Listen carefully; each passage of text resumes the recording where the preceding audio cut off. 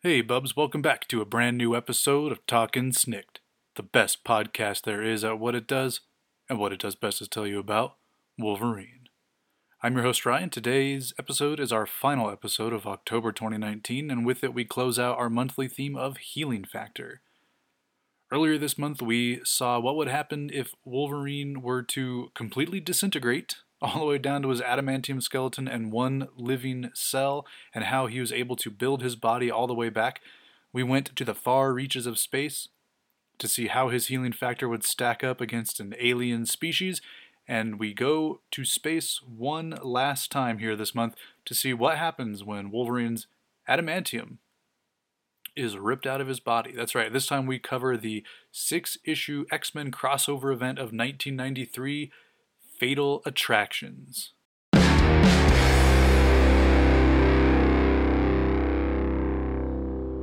So Bubs, like I said, Fatal Attractions was a 6-issue crossover event. For those of you who are unfamiliar with the term crossover, a crossover is a story that takes place over multiple titles. So not just, concurrent issues of the same title like Uncanny X-Men 1, 2, 3, 4. No, this takes place over all of the various books that come out as part of one particular line, in this case the X line. So this story takes place not only in the pages of X-Men, but Uncanny X-Men, X-Factor, X-Force, Wolverine, and Excalibur, as well as Adjectiveless X-Men. So it takes place over 6 issues. It ran from July through November of 1993. We had X-Factor 92 in July. We had X-Force 25 in August. We had Uncanny X-Men 304 in September. In October, we had X-Men 25. And in November, we had Wolverine 75 and Excalibur number 71. Now, I'm going to introduce the creative teams behind all of these issues now because, well, the creative teams are rather large. The thing with a lot of these crossovers is the issues are larger than usual. A usual comic book ranges anywhere from, 18 to about 22 pages. And all of the issues in this series ran about 35 or more issues. So the creative teams on these books, it wasn't just, a writer and a penciler and an inker and a colorist. No, what happened here is they would have the usual writer, maybe have someone helped with scripting or with plotting. Then they would bring in the penciler, and depending on the issue, they might have multiple people drawing panels or even pages of the book. Same thing goes with inkers. You might have anywhere from 1 to 6 inkers on one book. So I want to go ahead and just introduce all of the creative teams now so that no one gets missed or skipped over. So the first issue in the Fatal Attractions 6-issue crossover was X-Factor number 92. So the writer of this issue is Scott Lobdell, with writing assisting from Joe Quesada and J.M. DeMatteis. We have pencils from Joe Quesada, inks from Al Milgrom and Cliff Van Meter, colors from Glynis Oliver, and letters from Richard Starkings. The next issue is X-Force number 25. This one we have writing from Fabian Nicieza, pencils from Greg Capullo, inks from Bob Viacek, Dan Green, Paul Ryan, Jimmy Palmiotti, Scott Hanna, Kevin Conrad, Al Milgrom, colors from George Roussos, letters from Chris Eliopoulos. Next up after that is Uncanny X-Men number 304. This time we have writing Scott Lobdell, pencils from Jay Lee, Chris Sprouse, Brandon Peterson, Paul Smith, John Romita Jr., inks from Terry Austin, Dan Green, Dan Panosian, Tom Palmer, Keith Williams, colors from Mike Thomas, letters from Chris Eliopoulos again. Next up we have X-Men, Adjectiveless X-Men number 25. Again writing Fabian Nicieza. This time we have Andy Kubert on pencils. We have inks from Matt Ryan, colors from Joe Rosas, and letters from Bill Oakley. The smallest creative team that we've seen on a book. Just the regular creative team for Adjectiveless X-Men. Nicieza would generally give a little bit more than the 20 pages or 22 pages or so. So a 22 or even a 30-page issue here was apparently more than enough time for that creative team to handle. Next up is Wolverine, number 75, writing from Larry Hama, pencils from Adam Kubert, brother of Andy. We have inks from Mark Farmer, Dan Green, Mark Pennington, colors from Steve Buccellato, letters from Pat Brousseau, and that brings us to our final chapter of Fatal Attractions, which is Excalibur number 71, writing from Scott Lobdell, pencils from Ken Lashley, Derek Robertson, and Matt Ryan, and inks from Cam Smith, Randy Elliott, Randy Emberlin, Mark Nelson, colors from Joe Rosas, and letters from Bill Oakley, Pat Brousseau, and Dave Sharp. So a lot of different names in here. A lot of these names are people that have worked on X books and had been in and out of the X office for, at this point in history, the last 5-10 years. Obviously, big names are missing here. Jim Lee, John Byrne, Mark Silvestri, Rob Liefeld. The Fatal Attractions storyline was the big crossover of 1993, and it was the second big crossover after the, Age of Claremont came to an end, and then all of Claremont's successors jumped ship over to Image Comics. So I know that I've briefly touched on the history of, X-Men 90s comics here on the show before, but as this is mostly a Wolverine podcast and not an X-Men podcast, we don't go into too much detail, and that doesn't really change. But Chris Claremont up to this point had been the driving force, the most pronounced voice on the X-Men and the X-Lines pretty much since he took over in 1976 or whatever it was, 1975, right after Len Wein and Dave Cockrum did Giant Size X-Men. So Chris Claremont had been on the books from the mid-70s all the way until 1991, where Marvel created a brand new book. Now, Chris Claremont would remain on Uncanny X-Men, and he'd be partnered up with a new artist. And he would also launch with Jim Lee a brand new flagship X-Men title simply called X-Men. And in 1991, this title launched. He revamped all the things that he had done to Magneto, returned Magneto to villainy, and set the tone for all of the upcoming X-Men stories that would take place over the next decade and a half. The problem was there were some issues behind the scenes, things like that. There's stories that go around, feelings get hurt, and people leave books. And Chris Claremont was one of the first ones to leave the X-Men titles.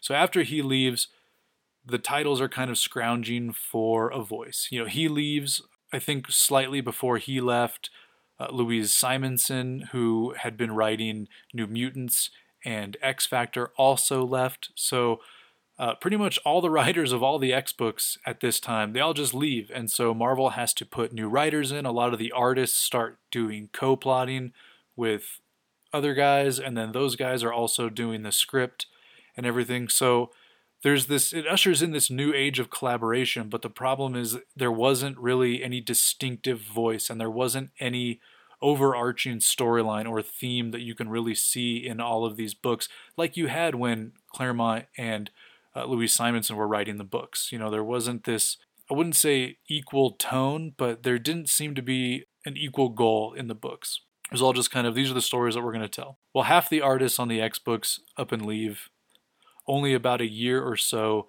into, their respective runs. Jim Lee, Rob Liefeld, and Whilce Portacio, and then of course John Byrne leaves, Peter David leaves writing X Factor, and so they're kind of scrambling here. You got Scott Lobdell comes in and he takes over temporary writing on a few of the titles until eventually he settles in as permanent writer of Uncanny X-Men, and then eventually both Uncanny and Adjectiveless.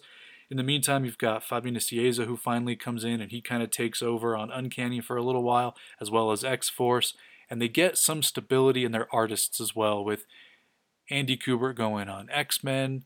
Eventually you have Joe Madureira coming in for Uncanny X-Men.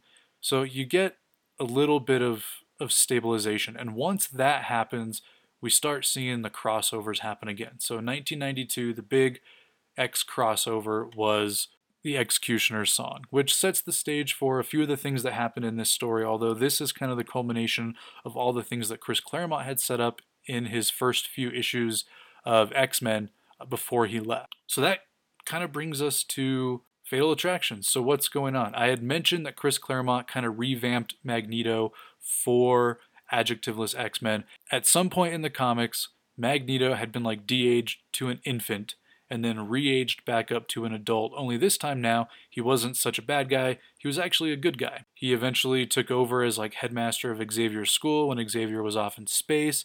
And so he headmastered while the New Mutants attended there. He partnered up with a lot of the various X-Men teams. He tried to like infiltrate the Hellfire Club and everything until eventually discovering the truth. He found out that he had been de-aged by, Xavier's longtime cohort, Moira McTaggart. And so Magneto was back. He wanted revenge on the X-Men for them doing to him what they did, as well as he's now back to believing his, in his vision of the future, which is mutants need to live apart and amass power. And once they have power, they need to overthrow the humans, pretty much enslave the human race, because humans, with, the introduction of mutants, are now obsolete. Eventually there won't be any more humans and mankind will be completely evolved into mutants, and so we don't really need mankind. All that we have to look forward to if we leave them to their own devices is hatred and bigotry and violence towards mutants. So Magneto's dream is to, enslave the human race pretty much. Rule the world, create a safe haven for mutants where mutants are the dominating species. So he gets back to his dream and he leaves Earth. He creates this asteroid M, call it Avalon or Haven or Heaven or whatever you want to call it. I always get confused because it's got different names and then, different shows and other mediums also refer to the storyline and they all call it something different.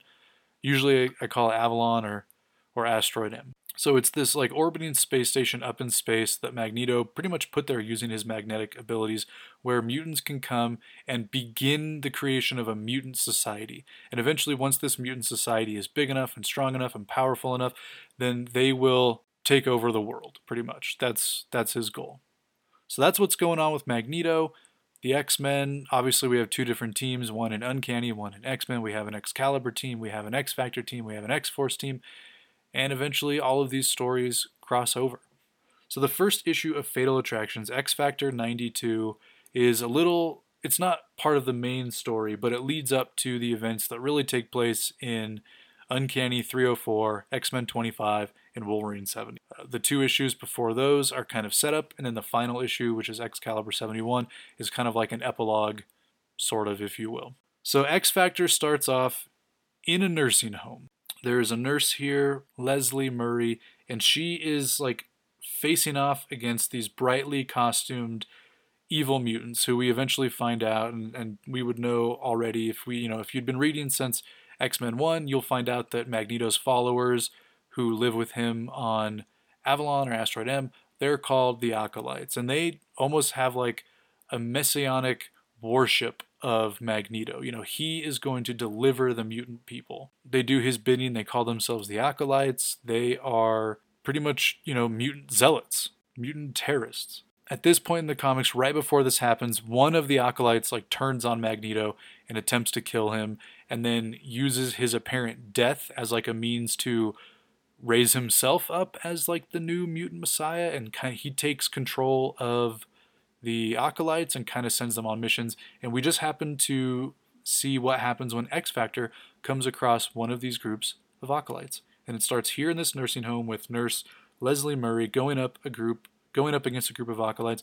I'm not going to name them or say who they are. There's like 50 Acolytes, and I'm not going to memorize all of them and all of their names and all of their powers. There's a couple of them in here that are particularly nasty. Their whole mission here in this nursing home is to, kill humans. They arrive here, they start using, anti-human slurs like flat scan and saying like, we're the Acolytes and we demand retribution in the name of Magneto and we're here to kill like the weakest humans and everything.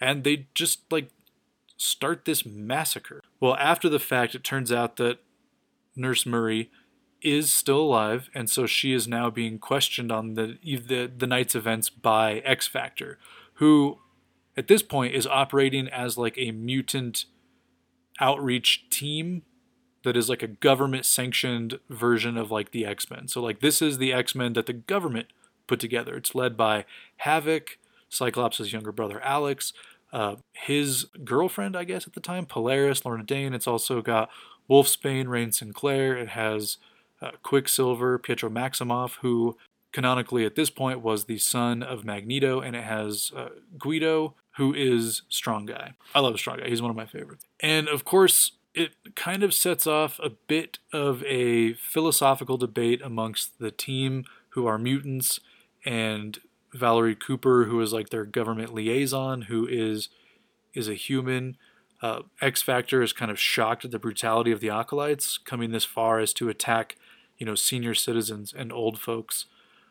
Eventually we find out, though, that this attack was mostly a ruse. I mean, yeah, they wanted retribution against humans, and yeah, they wanted to kill quote-unquote flat scans, but it was mostly a ruse to kind of get X-Factor out into the open, where they can then try to get Quicksilver out into the open. Anyway, at one point, X-Factor is able to capture one of Magneto's followers, one of his acolytes. They are able to get some information out of him that, this was all part of the plan, and it was to distract X-Factor so that the acolytes can hit this other place. He also goes to mention, like, oh yeah, it's Quicksilver, now that Magneto is dead, you have to kind of take over his dream, you're his son and all this, and I'll submit to you, but you definitely don't want to go over here to this other location, which again is mostly a ruse. So Val Cooper goes, okay, well, I got to take Quicksilver to this other location that this acolyte just mentioned, but I can't take everyone there. I'm going to leave the rest of X-Factor here.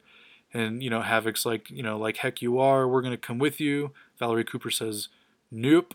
So the rest of X-Factor, like, yeah, we're not going to sit here and listen to this crap. Like, we'll just follow them if we have to. So while X-Factor is following Valerie Cooper and Quicksilver to whatever location it is that they're going to, they're actually intercepted by a mutant named Exodus, who kind of appears and doesn't really do anything. Like, he just shows up and then flies away, and X-Factor's like, yeah, I don't know who that was or what's going on, but we'll have to try to figure out who this guy is sooner or later. But we have more pressing matters. We need to follow them to where it is that they're going. So eventually we find out that Val Cooper, Quicksilver, and Random appear at this place called Cape Hayden. And it's a military base that seems to be an anti-mutant military base. And they don't take too kindly to Valerie Cooper showing up with Quicksilver and Random. But before they can really do anything, Quicksilver uses his speed and disarms everybody. And at that point is when Senator Kelly appears, and he's like, oh, Dr. Cooper, like, I wasn't really expecting you and all this. And Valerie Cooper's like, well, we have reason to believe that there's a target on this base, and we've come to investigate, but we've also heard some other rumors of some things that are going on here, and we're not super happy about it. So they go a little further down into the base, and they find out that, and Valerie Cooper has known this the whole time, that the government has secretly restarted Operation Wide Awake, which is their program code name for the Sentinel program. So they get to this base, they find out that this whole time Senator Kelly's been leading this operation of all these Sentinels being rebuilt, and it's different models and stuff too. It's not just the run-of-the-mill Sentinel. There's all kinds of specialty Sentinels and everything, and they were all based on Nimrod technology that was left over from one of the previous crossovers. So this is about the time that the rest of X-Factor shows up. They're super angry with Val Cooper for keeping this information from them. Eventually, now that X-Factor is there, they've seen what the Acolytes wanted them to see, which is that humans are not trustworthy, so they show up. It's pretty much all the Acolytes that are left that weren't arrested in the nursing home massacre. So they show up, they fight with X-Factor, they try to convince Quicksilver to join their cause because it's what Magneto would have wanted, and no one understood Magneto quite like Quicksilver, and Quicksilver kind of has the point where it's like, if I'm the only one that truly knows who Magneto is, and I think that his mission is terrible, doesn't that tell you something? Anyway, so there's a good battle, there's some fun sequences of action here, Joe Quesada's really on top of his game here, this. Other than the Daredevil series that he did with Kevin Smith, I'd probably say that Joe Quesada's early X Factor is probably my favorite of all of his work that he's done. And like, he's done a lot of really good stuff, but early X Factor is really good. You know, he really draws each one so differently, and he really has a good grasp on how to direct the violence and stuff that we see on the page, the various fighting and stuff. It's all very good. Ultimately, the issue ends with X Factor defeating the Acolytes leaving. After like the whole battle, they find out that Senator Kelly had also kind of absconded with all of the Sentinels, and so the X Factor is kind of left here holding the bag with like nothing to show for it, other than the fact that they're all super angry with Valerie Cooper. So the issue ends with like Valerie Cooper upset because X Factor is turning their back on her, and you know, she views them as friends, but they're all really mad about what she did to like keep it a secret and all that stuff. Anyway, it's the end of an era for X Factor, as after this, I believe, is like when Forge joins the team, and when Forge joins the team, eventually Mystique and then Sabretooth and a couple people leave the book as well. So it's really the end of an era of like X Factor working together with Valerie Cooper and being like the government's good little mutant team. They kind of develop an edge after this. And it's all pretty much based on the events of this book. And though it doesn't really affect Fatal Attractions proper, like you can probably just read Uncanny 304, X-Men 25, and then Wolverine 75 and not read the other 3 issues. But it does at least set the stage for, you know, just how evil the Acolytes can be in the name of Magneto, and, you know, kind of how far gone they really are from reason. So next up is X-Force 25. This is a good one. When Nicieza took over the writing of X-Force, it took a little bit of time until he found the voice of the characters and what tone he really wanted to set for the book. This book that saw, you know, the former Teenage New Mutants kind of become this like super militarized group of freedom fighters who didn't necessarily kill their enemies, but they weren't afraid of using violence, extreme violence even, just short of like murder. Against like the more violent evil mutant groups that were out there. It also became like a very personal fight against Cable's evil clone Strife. Or is Cable the clone?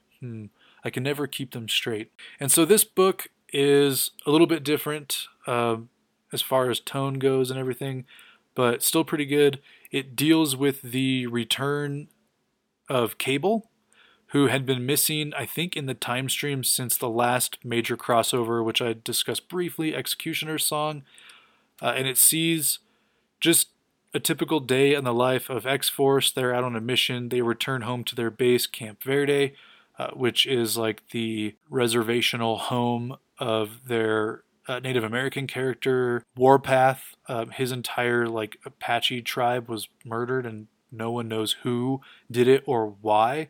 And so in the meantime, X-Force is using that location as their base. They have a couple of bunkers here and there.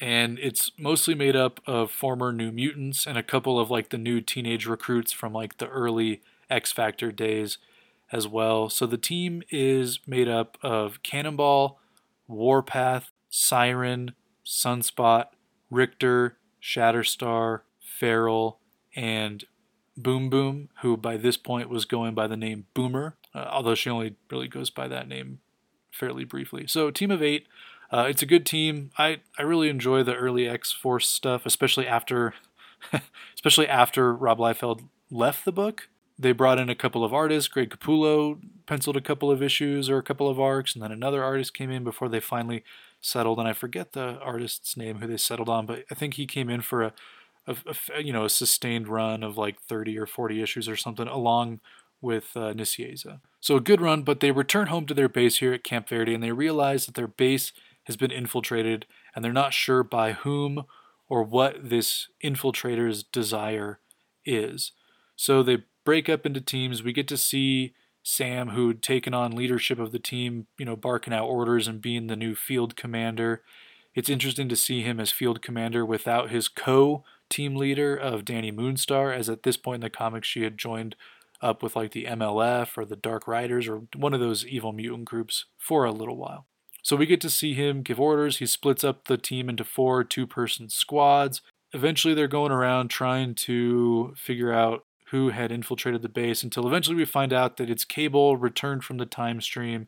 And the first thing he does when he gets home is decides, well, I got to see, where the team's at. So I'll just set up a break-in and then ambush each of the groups. And while they're there, while they're talking with Cable and kind of getting reacquainted and welcoming him back, they have like another unwanted visitor arrive in the form of Exodus. And Exodus is the character that X Factor had encountered in their last issue, although they didn't really have any interactions with him. He just kind of appeared and then left. Obviously, he was looking for someone. The person that he was looking for was not part of the X Factor team, and so he went continuing on his journey. And he arrives at Camp Verde and pretty much says, I am an emissary of Magneto, and I am here to offer sanctuary to Sam and Bobby because, they were on the original New Mutants.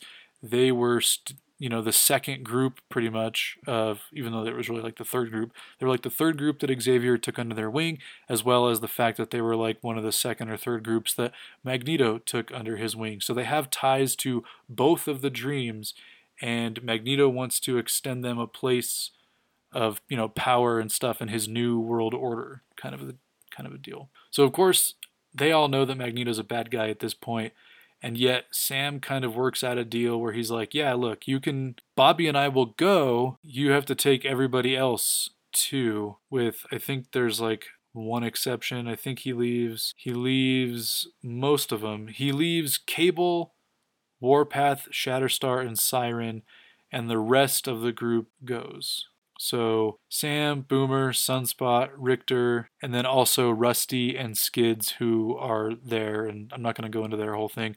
They were found by X Factor, and eventually they joined up with like X-Force kind of, but then they were brainwashed, and so X-Force is trying to help them out. So they are offered places on Avalon as well. So that group goes, the other four stay, but before Sam leaves, he actually plants like a tracking device and a communicator on Cable so that they can stay in contact without this Exodus guy knowing. So Exodus takes them to Avalon, Asteroid M, the sanctuary in the clouds, and just kind of tells them like, here's what we're going to do. You guys can join us, or you can go back to Earth, and, we will show you no mercy when we come to take it over and kill the flat scans, etc. In the meantime, Cable and Siren and Warpath and Shatterstar are following the beacon on their ship, and eventually it leads them to Asteroid M, which is built in the remnants of Cable's ship Greymalkin, which was itself built in the remnants of Apocalypse's ship, which he just called Ship. So they arrive, they infiltrate at the same time that Sam kind of puts his own plan into place. X-Force fights some of the Acolytes, saying like, yeah, we're not going to join you. They try to beat up Exodus, which is very sad. Exodus is just trying to do right, by his master. They wreak a bunch of havoc, and eventually everyone leaves except Rusty and Skids, who choose to stay. And so Cable's like, all right, fine. So the rest of X-Force leaves except Cable. Cable stays on the ship because he's like, if Magneto's here and he's taken over the ship, that's fine. But I want to see if, the Professor, and that's the AI of the ship, I need to see if Professor's still alive. And if so, I need to figure out a way to not only remove him from the ship so that we can keep him alive, but also destroy the ship and destroy Magneto all at once. So he stays behind to try to do that, but Magneto himself arrives to thwart Cable's efforts. He uses his magnetic powers to just disassemble all of the techno-organic parts of Cable, and eventually that act is enough where X-Force, who had returned to the ship somehow or whatever, they see it and they're like, yeah, if we weren't certain already, now we're sure. We're not going to join you, Magneto. You're crazy. We're going to take our guy and we're going to head out. And so Magneto's like, all right, fine, fair enough. And so he lets Cable and the rest of X-Force leave, and he stays on Avalon with Rusty and Skids. And that's it. Again, it was also a bit of a change of status quo for X-Force as well, in light of his defeat here, and also the seeing Rusty and Skids kind of defect and join Magneto.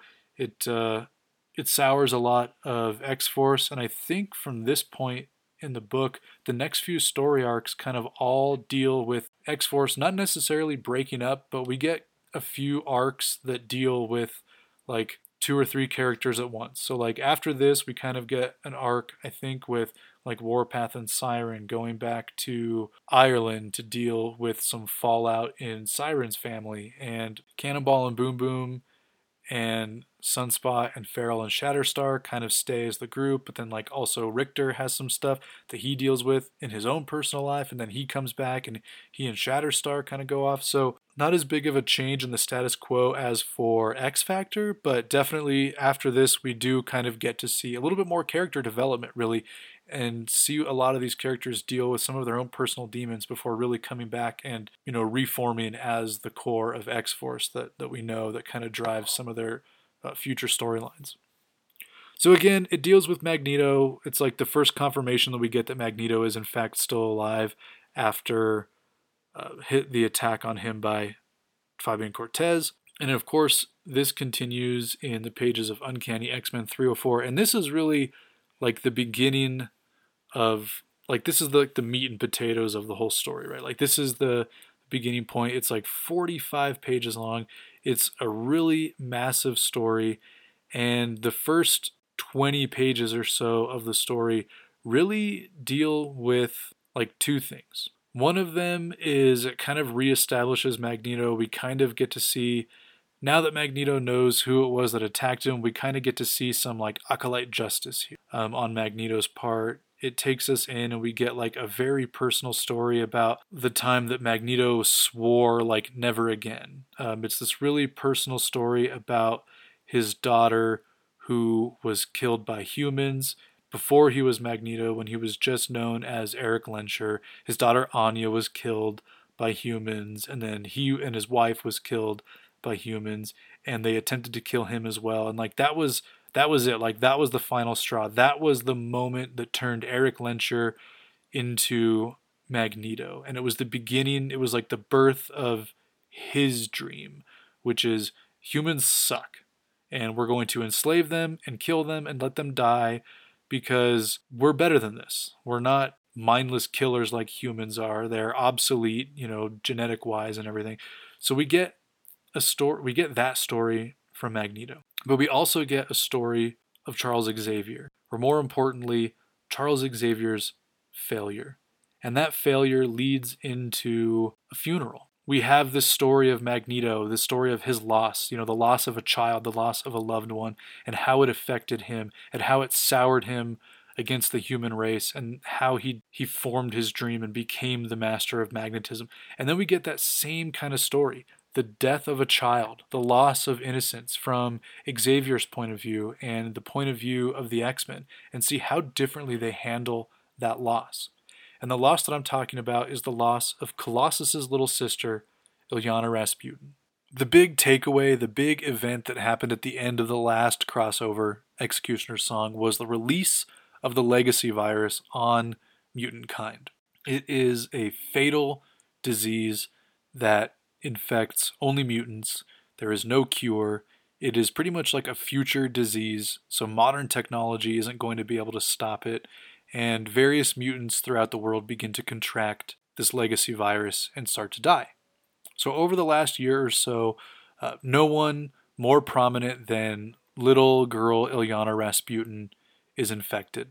Xavier, and Moira, and Hank, and everyone who is a super scientist / geneticist who is friendly with the X-Men is able to prevent Illyana Rasputin from dying. And so it's just a story of how some of the X-Men try to deal with their grief. There's a story here with Colossus, who is kind of like shut himself off. After Illyana's death, he no longer takes on his human form. He stays in his metal form. He becomes cold and distant and, you know, emotionless and everything. He's shutting down. He is in such grief here that he stops being able to function really as a human with really any kind of emotions. That in turn affects all of the X-Men that he's close to, namely Kitty Pryde and Aurora Monroe. And they have the funeral. Pretty much all of the X-Men are there. The X-Men are there. X-Factor is there. X-Force is there. Some of Excalibur is there. I had mentioned Kitty being there. Kurt is also there. So all of these characters who had been touched by Illyana. Obviously, X-Force is there, because Illyana was a member of the New Mutants when she was a teenager, and the New Mutants grew up to become X-Force. So naturally, they attend as well. X Factor, all the mutants who are an X mutant, they all had ties. They'd all been touched by Illyana, and so we have this very somber, very sad funeral service with Storm speaking to the X-Men. She's one of the leaders, and afterwards, the service, all of the various X-Men are coming together. Kitty and Sam share an embrace. They're very sad about everything, as Illyana, when she was a teenager and Kitty was a teenager, they were best friends. And then when Illyana was reverted back to being a child, Kitty had taken on kind of like a big sister role as well. And it's a death that's felt by everyone. Xavier looks at it as a failure, and everyone else looks at it as a loss. And it's at this moment where Xavier tries to not necessarily apologize, but he tries to speak with Peter. And Peter's like, whatever, dude, like, your dream is crap. You promised me this life. You fed me this dream, and you gave me something to believe in. And I've given more than my fair share to your dream.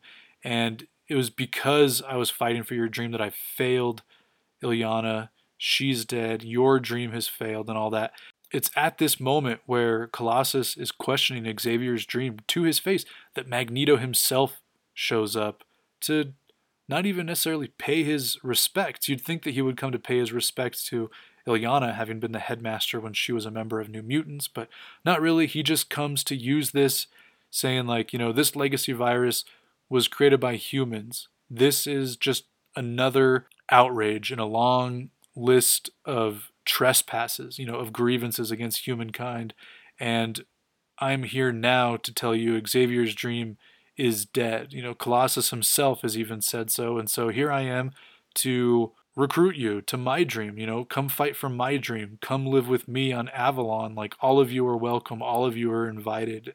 I'm here to give you salvation. Pretty much the same spiel that he gave to X-Force in the last issue when they were on Asteroid M. Then, of course, he shows up, and then his acolytes begin to show up after him. You've got like Senyaka and Exodus and Uniscion and all kinds of people. Amelia Voigt's there. Again, I'm not going to list all of them, but like the acolytes appear. Magneto kind of has a showdown philosophically, if you will, with Xavier. They kind of have just this argument back and forth. My dream, your dream, my dream, this and that. The X-Men try to fight him. They don't really succeed.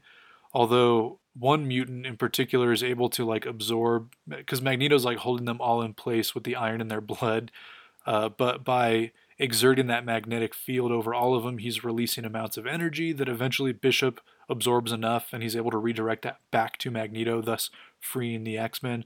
So we get this very short-lived battle where all of the X-Men, now that they're free, try to fight Magneto, and he basically just shrugs it off. He's like, yeah, good job there, Bishop, but you redirecting my power isn't really enough to stop me. So you've heard my pitch, and like, that's it. Again, there's some battles and whatever. Ultimately, what happens though is Colossus goes to the aid of Magneto, and he joins with Magneto, and Magneto leaves and he takes Colossus with him. There's like a lot more action and yelling and stuff, but I don't want to go too much into it.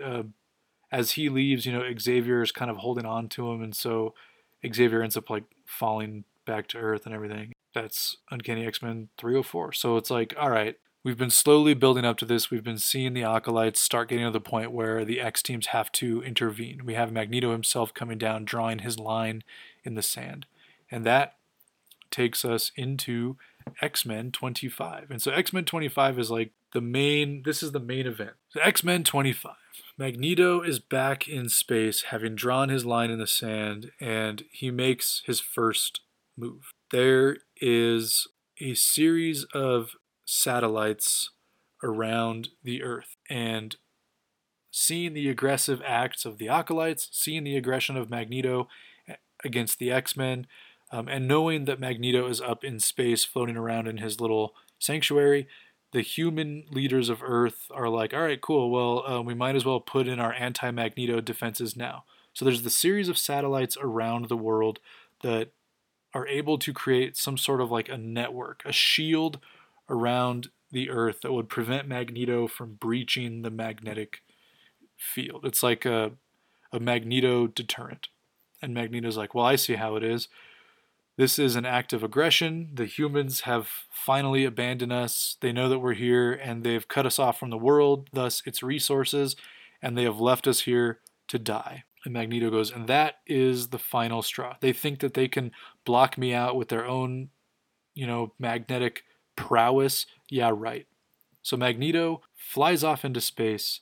He breaches this like power matrix, this magnetic matrix around the Earth, and he pretty much short circuits it, causes like an EMP to short circuit every one of these satellites, and it's such an outpouring of magnetic energy that it like messes with the Earth's own magnetic field, causing blackouts and floods and harsh weather and all kinds of stuff. And it doesn't go unnoticed by the X-Men.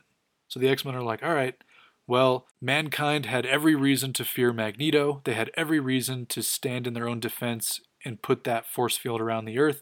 And Magneto responded by not only wiping it out, but by causing all of these natural disasters and putting all these lives in jeopardy. So this is it. Like, Magneto find a peaceful solution. He chose to attack, so now we have to attack him.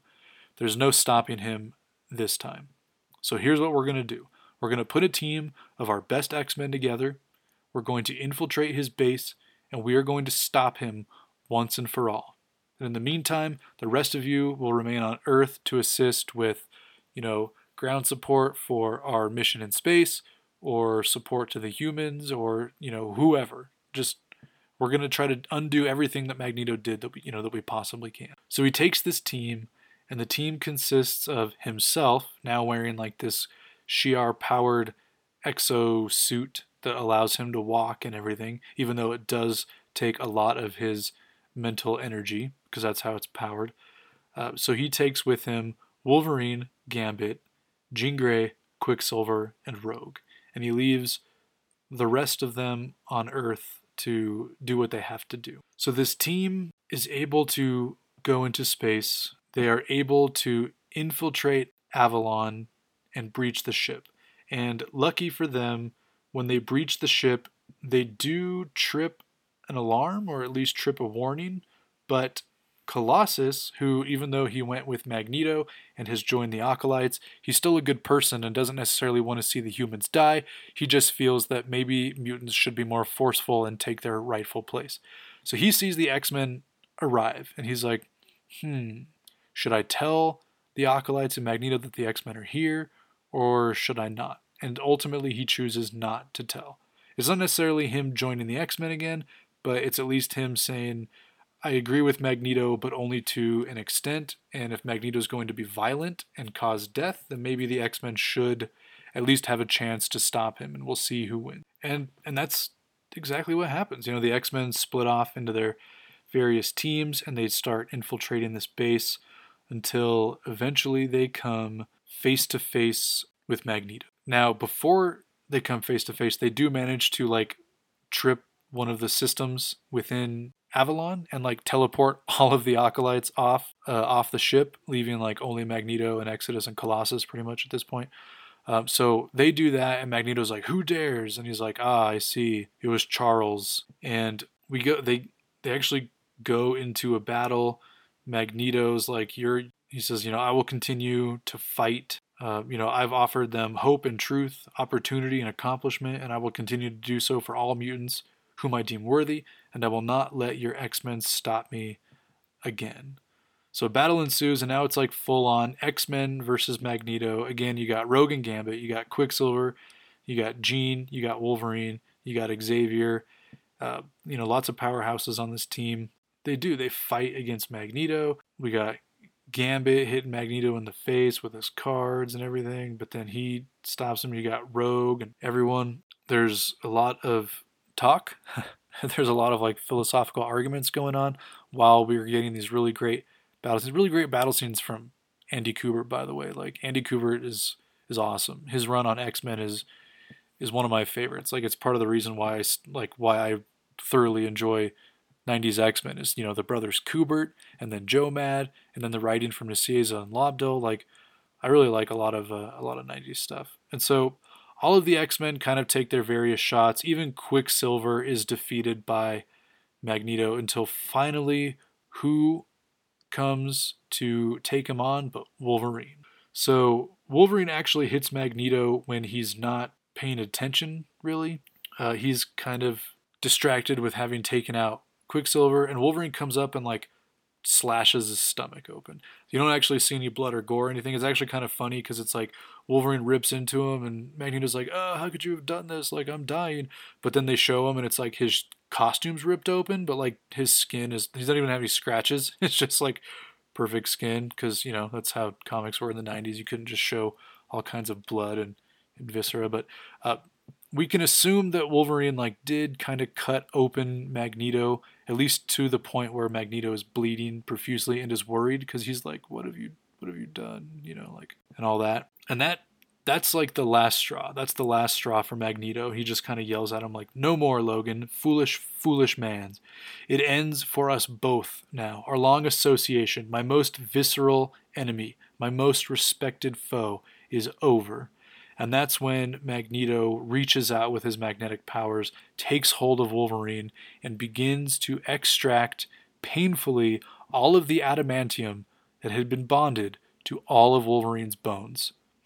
It says magnetic fire courses through Wolverine's body, and it begins with a small tug, an almost gentle pull, a harder yank, then a wrenching tear. We get like 5 panels of the adamantium kind of coming out slowly. We see it coming out of his arm, his shoulder, his hands, and then eventually his entire body. There's just this blood-curdling scream. We have Jean like, "Oh Lord, Logan," and you have Xavier pleading with him like, "For the love of God, don't do this." And Magneto is just getting more and more crazy, and he just starts just ripping it out. We can see some blood, although it's just like colored black because it's 90s, but it's coming out of his arms, his legs, his abdomen, his hands, his face, like everywhere where you would think like a large bone would be, where the metal would be in like, greatest density, like it's coming out of there. And we get this really awesome narration from Nicieza here. Wolverine doesn't scream.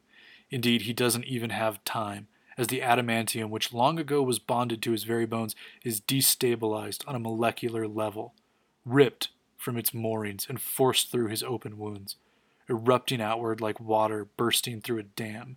As he falls, the stillness of pure horror surrounds the killing ground, broken only by the voice of one person who has, since the day she first met him, and perhaps always will. And you just hear Jean screaming, "Logan!" And like that's...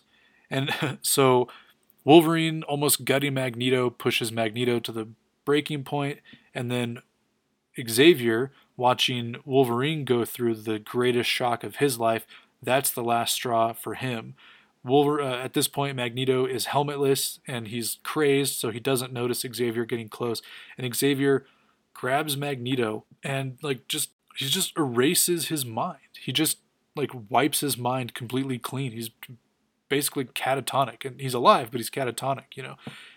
Xavier is shouting, "No more, Magnus, no more! Logan shall be the last. No one else will ever suffer. You caused the death of hundreds today, Magnus.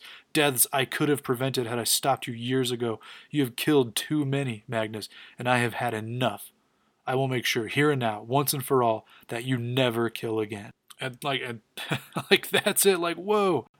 So at that point, Colossus shows up, and he's like, "I've done enough. I've let you people on here, and this is what you do."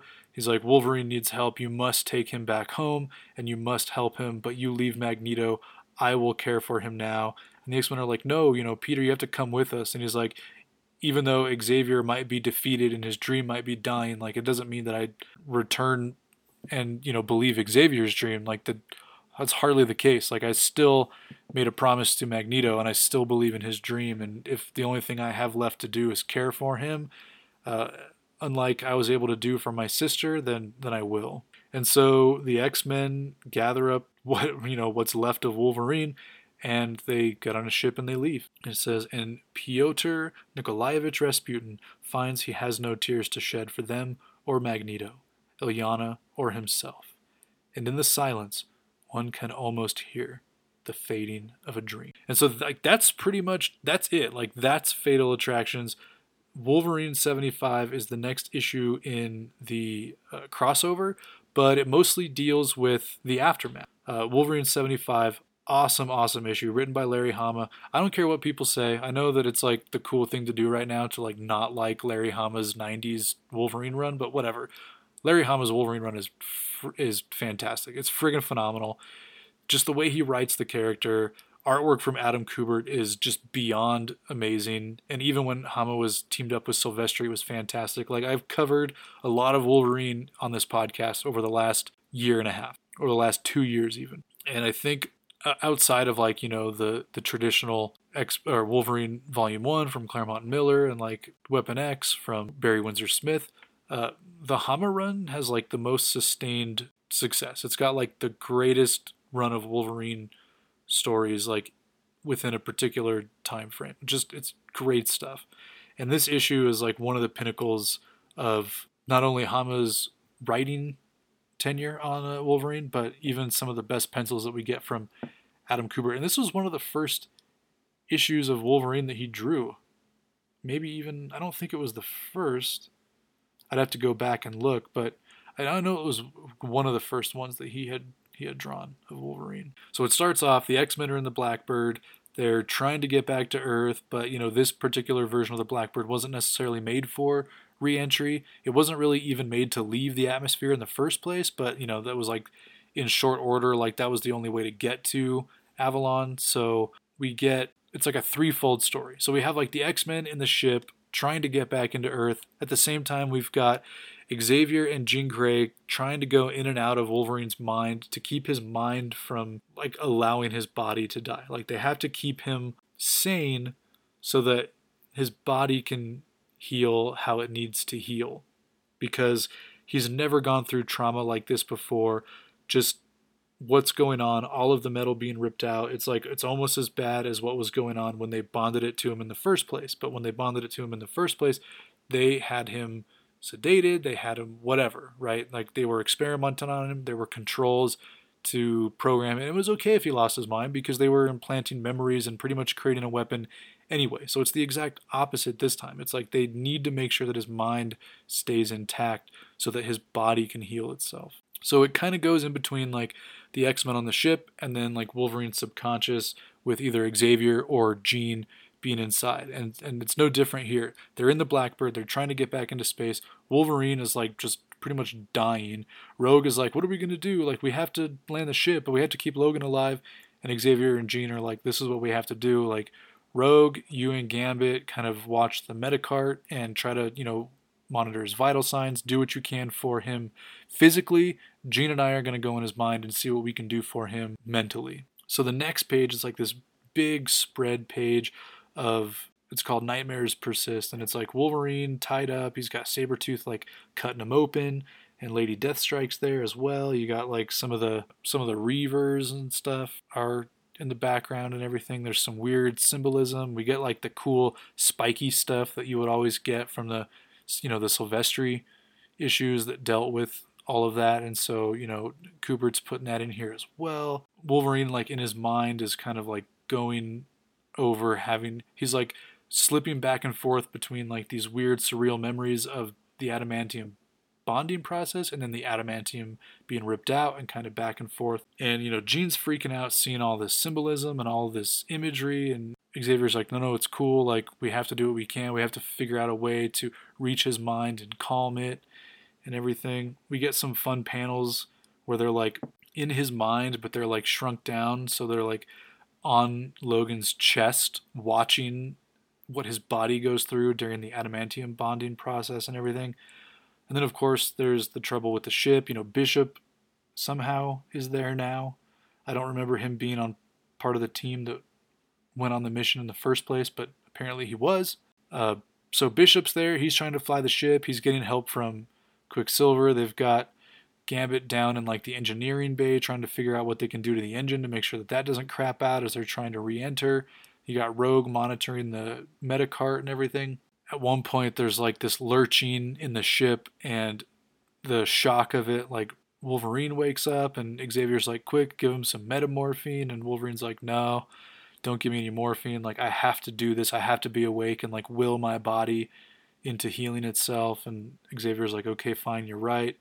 Wolverine kind of falls back unconscious. You see him heal, but then you see the healing stop, and you see the wounds like reopen because his healing factor is like in shock. He's mentally in shock. His healing factor is in shock because it doesn't know what to heal first.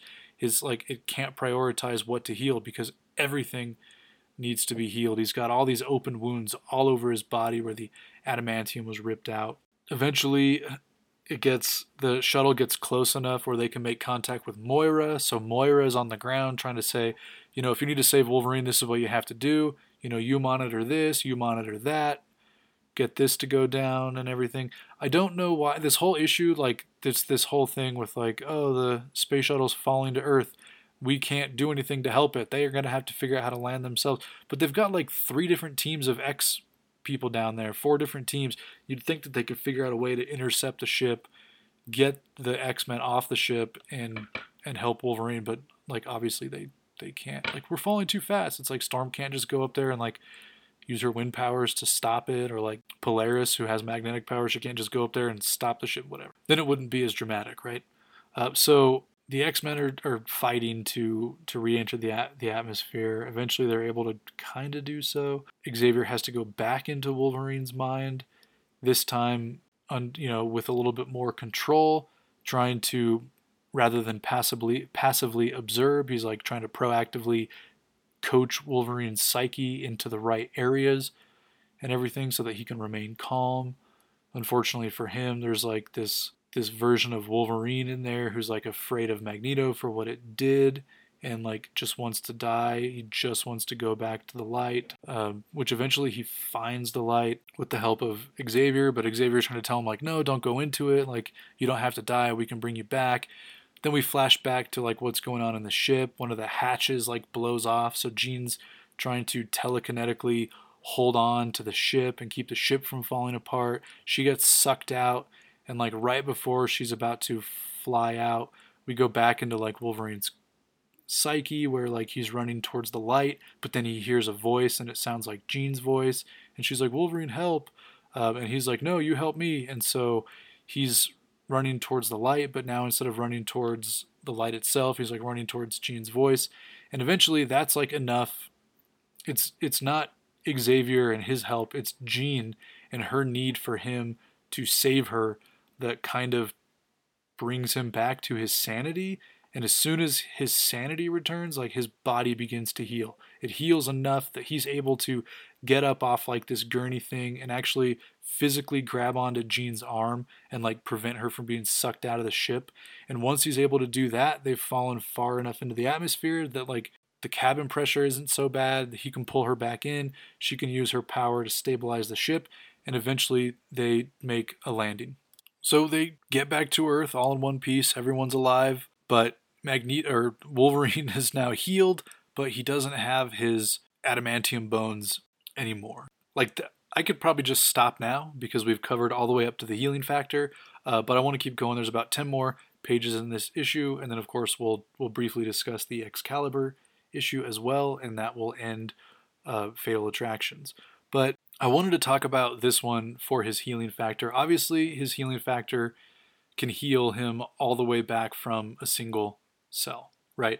It uses the adamantium kind of like as an anchor, and it heals itself all the way back. Then, of course, looking at the Brood saga, the fact that Wolverine had the adamantium, that was what was able, again, he can anchor his psyche to that adamantium.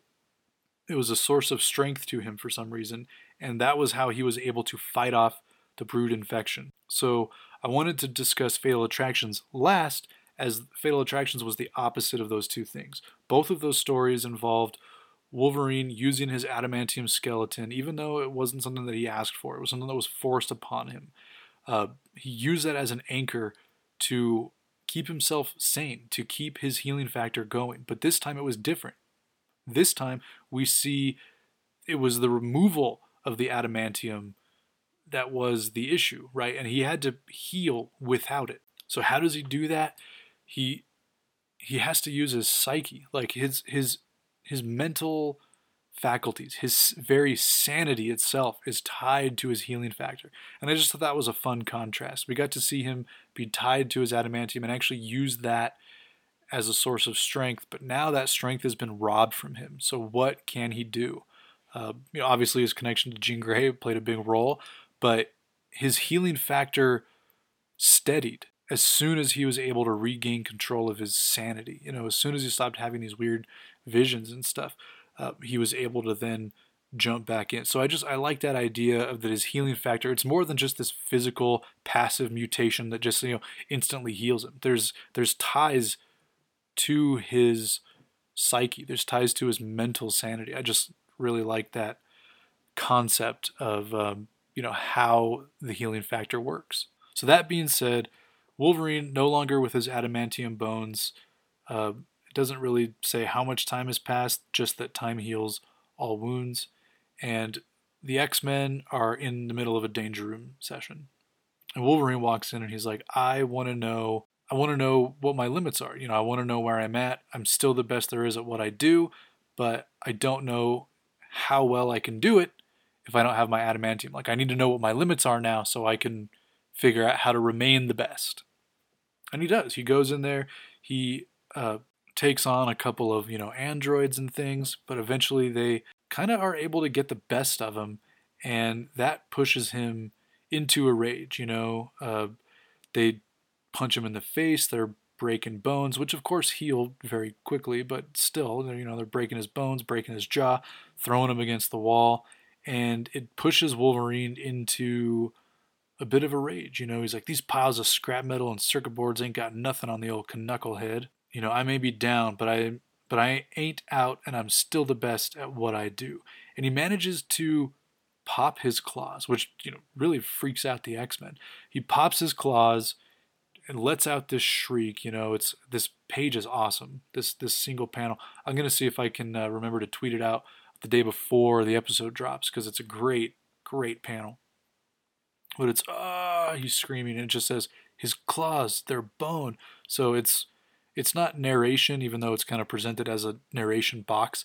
It's just the various X-Men in the observation room talking about him. But like, his claws, they're bone. How can that be? Get down there, get him to retract them, stop the bleeding, shut down those battle droids. You just hear Jubilee like, Wolvie, and everything. And it's his healing factor used to close the wounds. Like, he's not healing. We need coagulant, and we need 2 whole units of blood and everything, and all this. Also a fun issue, because we find out at this point this was the first time that there had been any kind of inclination that Wolverine's claws were in fact bone. And the reason why that they were metal is because the adamantium bonded to them, just as it had bonded to all of the other bones in his body. And with that, the discovery of the bone claws is like the beginning of Wolverine's descent into his like feral Wolverine stage that actually went on for quite a few years. Like, this happens in 1993 is when the story came out, and like, Wolverine didn't get his adamantium back until 1999, and he was like in Savage Wolverine mode until like 96, 97. So like, it was a long while that Wolverine like descended into that like feral Wolverine state where like he loses his nose for a little while. It gets a little weird. But like, this was the beginning of that spiral out for him. You get some really sweet moments at the very end between him and Jubilee. And I love Jubilee when Larry Hama writes her. I really don't care for Jubilee that much in a lot of other stuff. But Larry Hama's Jubilee is like my favorite Jubilee. I love his Jubilee. I think I like Hama's Jubilee more than any version of Kitty. I'm just, because they're like disciples of Logan, I figured I would just compare the two. And yeah, like, Hama's Jubilee is the best. So yeah, like I said, just a couple of really sweet moments between him and Jubilee at the end. And at the end of the issue, he chooses to leave the X-Men and go on his own path of like self-rediscovery. He learned a lot of stuff about himself in that particular issue. So that was Wolverine 75, milestone issue. Lots of stuff happens. Great issue. It's a lot more visceral than I was explaining, so definitely go back and read it. Obviously, I talked a lot more in detail about X-Men 25 than Wolverine 75, but very important issue. So definitely go check that one out. Hama and Kubert like at their pinnacle.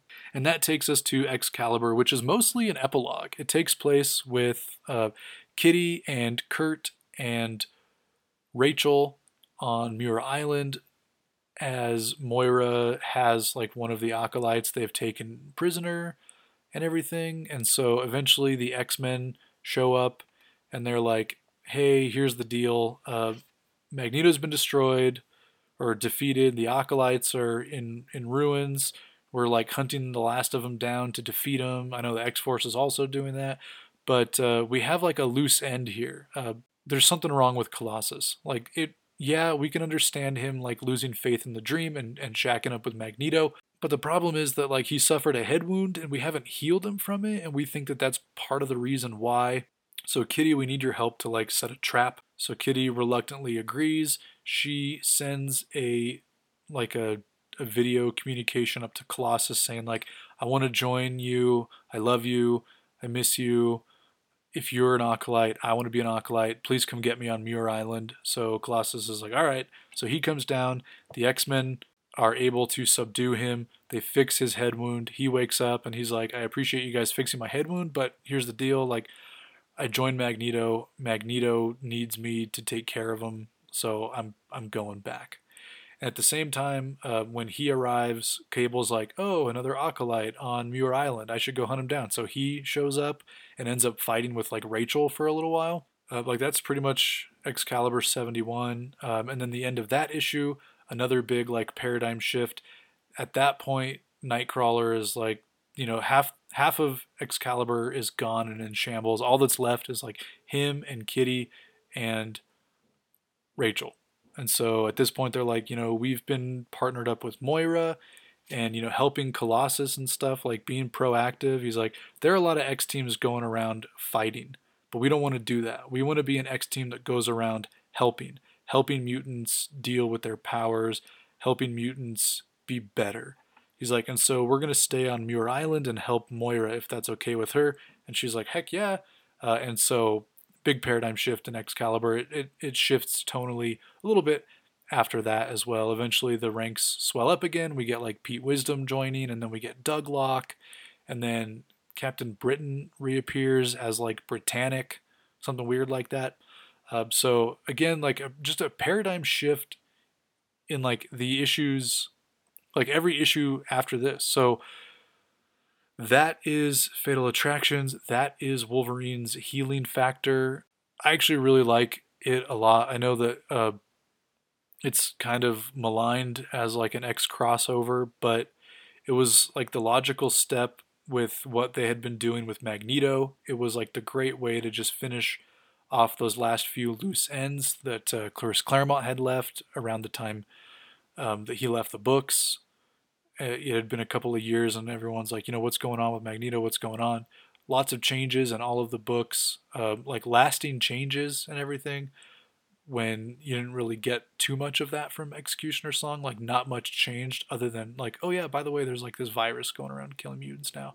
But like nothing was really resolved, and it didn't really lend itself to like future storylines other than a couple legacy virus deaths here and there. So Fatal Attractions, in my opinion, like the best non-Claremont, the best non-Claremont crossover up until like Age of Apocalypse and like Messiah Complex.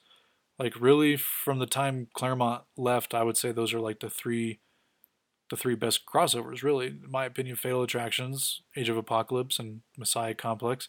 Until you get to like the current stuff that's going on with Hoxpox, which I finally finished all of Hoxpox, so that was good.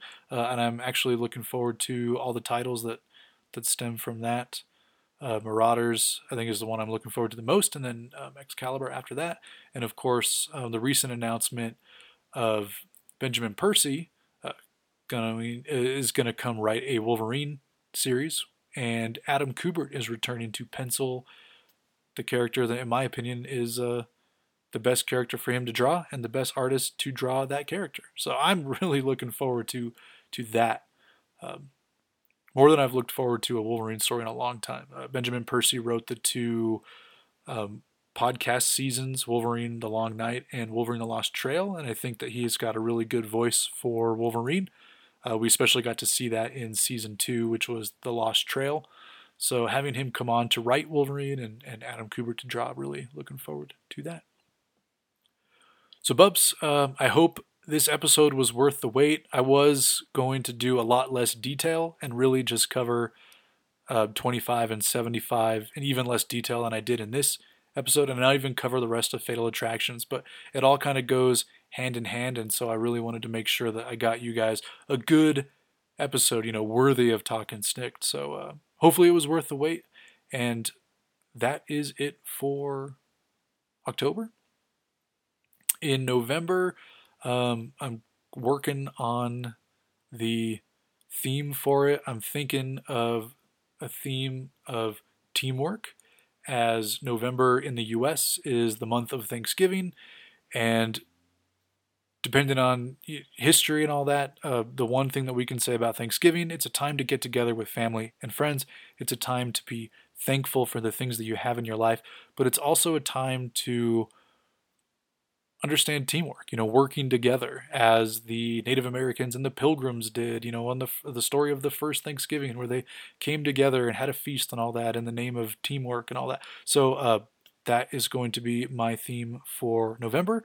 And with that, I am going to look at Wolverine's various teams, probably New Avengers, X-Force, and Uncanny X-Force. So keep that in mind, Bubs. That is what is coming up for November.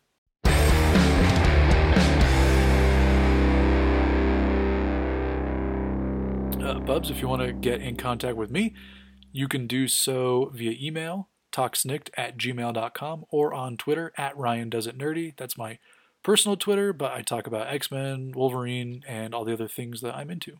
If you like the music, stay tuned to the end and check out the track Back from the Dead, created by Retcon X, musician who makes music based on the X-Men, inspired by the X-Men. I have links to his Spotify playlist and his website in the show notes, so go check him out.